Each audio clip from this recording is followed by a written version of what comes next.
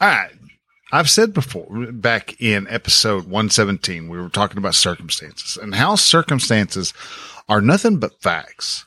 And they really aren't good. They're not bad until you actually apply a thought to them. And that's what we're going to be talking about this week on episode number 129 of The Relaxed Male.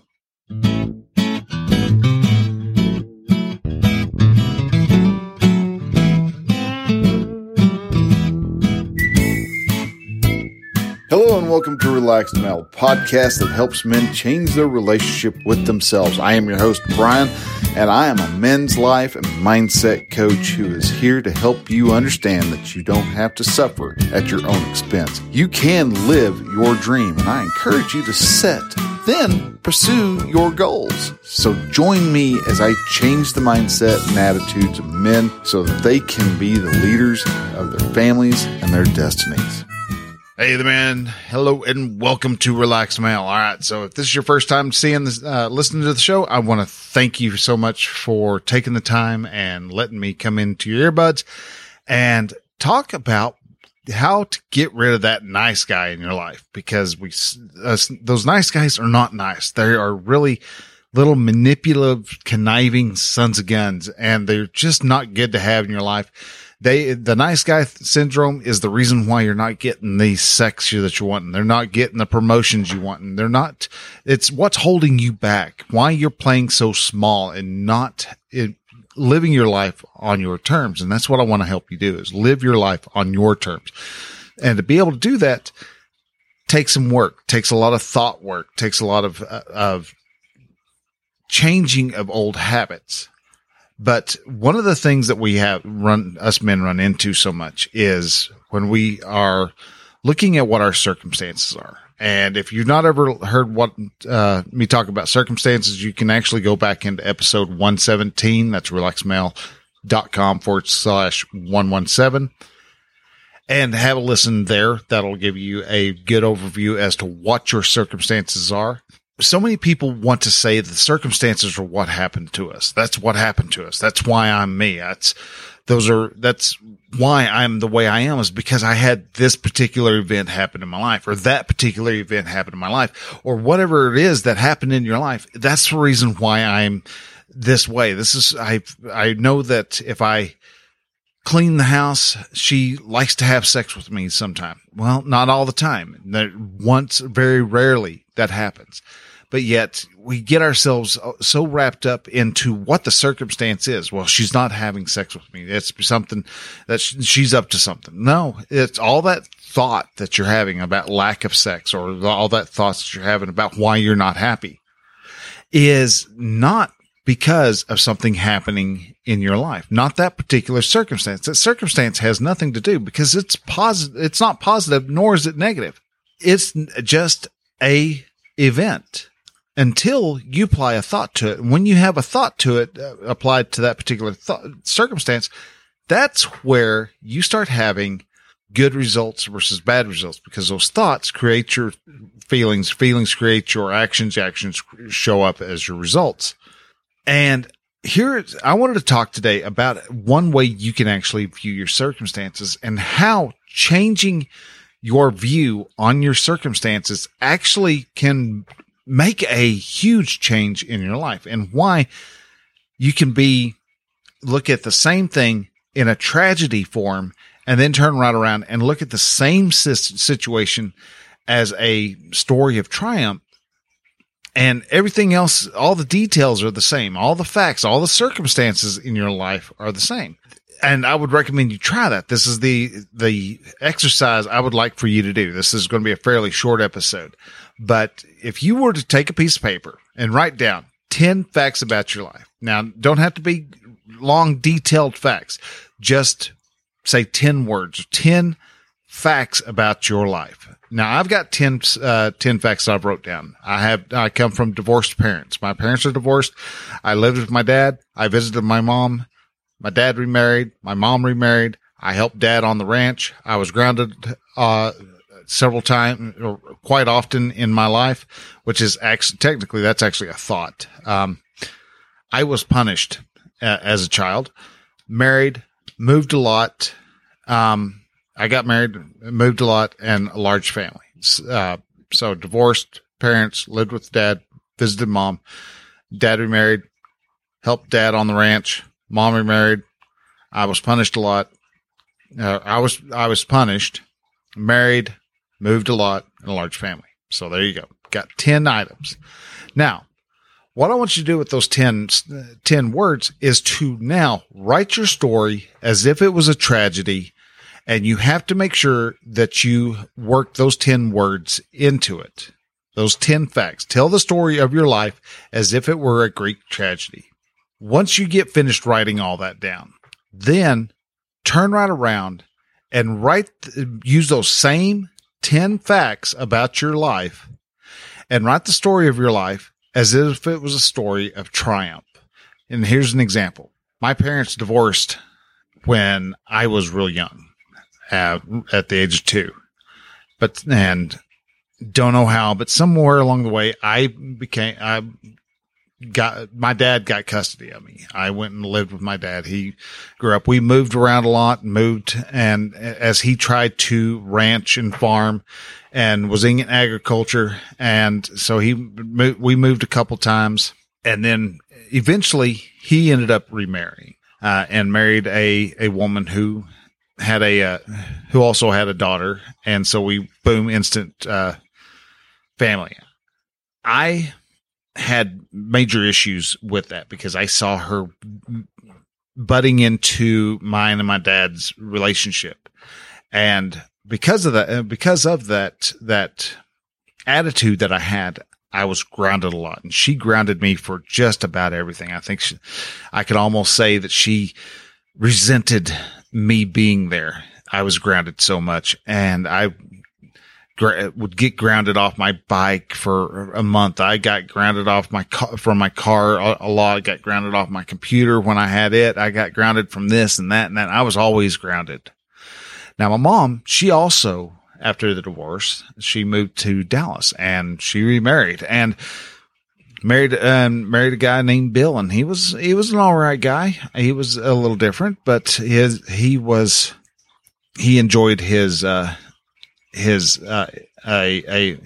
his pot quite a bit, and it made for my world to be a lot of weird dynamics that I honestly, as a young man, didn't know how to fashion. And as I grew up and out of high school and went into the Navy, I got married to a woman, and we started having kids, and I didn't know really how to, because my dad didn't have he had a strong bond with me, but he didn't tell me all the details of life that I thought I needed to know. And so our marriage struggled, and we struggled real hard. And it was hard because my dad worked on the ranch, and even though I was in trouble, there was many times I had to get up and I had to go break ice for the cattle, and had to go out and build fence in the heat of the summer. And it was a really rough, tough time. And yeah, we had a lot of cousins and stuff, but I hardly ever saw them because on my mom's side, there was a total of 6 kids, and they all lived all over the place. And then on my dad's side, they all lived in one town, but again, they had their own lives. So I really didn't see a whole lot of that side of the family. And then my dad, my stepmom, her side of the family was a good sized family. And so I had all these family members, but honestly, I really just couldn't connect with them. And so I really felt like I was alone. And whenever I got married, I, kind of carried that into the marriage. And we struggled for a while in the marriage, and it was a tough deal, and it was just not it was kind of a rocky start. Now, that's one story. Now I can turn that around, and I can actually turn it into a story of triumph. And this is the story that I really identify with a lot more than what that previous one was. My parents, when I was 2, got divorced. Yeah, I went and lived with my dad. Now, my dad was somebody who didn't pour a whole lot of his thoughts and beliefs into me. But that's okay, because I was able to get a lot of the information. I had a huge support network from all my family. I didn't get to see them much. I didn't get to see my grandparents or great grandparents, maybe, but once, maybe twice a year when I went to go visit mom. But I got to see all of them and got to really got to know my great grandparents, as I was growing up, and learned about, a bit just from example of what the Greatest Generation was about. My dad, we moved around a bit whenever I was really young, but we finally settled down in a small town, and he was a rancher. And so there was many times that my dad taught me how to have a work ethic. I may not have liked it, but at the same time, he would get me up on Saturday mornings when it was, 28 or colder, 28 degrees or even colder outside, to go bust up ice for the stock tanks. But at the same time, you saw why you needed to do that, because the cattle need to drink. They still have to drink water, and they aren't going to get enough water just trying to lick the ice. So I learned about building why agriculture is so important in the world, thanks to my dad. Now, my mom remarried, and she married an interesting guy. He was incredibly funny. He enjoyed his marijuana a little too much at times. But one thing mom always wanted to make sure that I did was that I traveled. She wanted to let me know that there was a bigger world out there than the state of Texas. And the state of Texas is a big world. But so we she took me to Cancun. Heck, my dad even go on vacations. We'd go to Colorado a couple, 3 times as I was growing up. But me and mom went to New Hampshire and Florida and up to Winnipeg in Canada. And we always were able to go someplace very interesting. Went to New Hampshire a couple times. And it was all because she wanted to make sure that I saw parts of the world. And from that time when I married, I may not have had the best start on way I wanted to be a husband. I honestly didn't really even have an idea of what being a good husband actually was. Yet, as we struggled in the early parts of our marriage, and even in the middle parts of our marriage, my wife stuck with me, and she helped me come to understand what my role as a man is in life, and to understand that I was there to protect and to provide for my family. And because of that, our relationship, though rocky at start, grew exponentially and became better as time went on, because we didn't give up on each other. So which one sounds better? Which one is a better one? You can view the same circumstances: divorced parents, dad remarried, grounded, blah, blah, blah, blah. I got into trouble a lot. All that are in both. Both things happen. Both sets of the story is technically they're true, but you can look at life as being just this, that life has handed you a pile of poo, or you can see that handed you a pile of the richest fertilizer there is.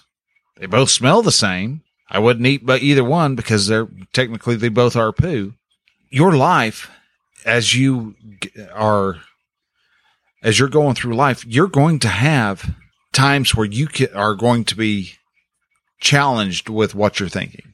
You can either say, hey, people are just hounding me. This whole thing is crap. Or you can actually look at it as, hey, this is a great time. I'm learning some stuff. I'm getting better. I'm getting smarter at different things because of all this new and wonderful experience.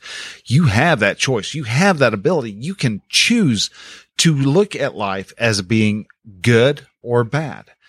Your thoughts are what reflect that. You want to make more money? Well, you're going to make a lot more money by having a more positive attitude, seeing the abundance that is in the world, as opposed to seeing what you don't have. If you have a scarcity mindset, you're going to be too busy about looking at what you don't have, as opposed to looking at what you do have. So looking at life, looking at how the world works, and looking at how you look at the world is going to be the biggest challenge that you have. But it's not that giant of a challenge.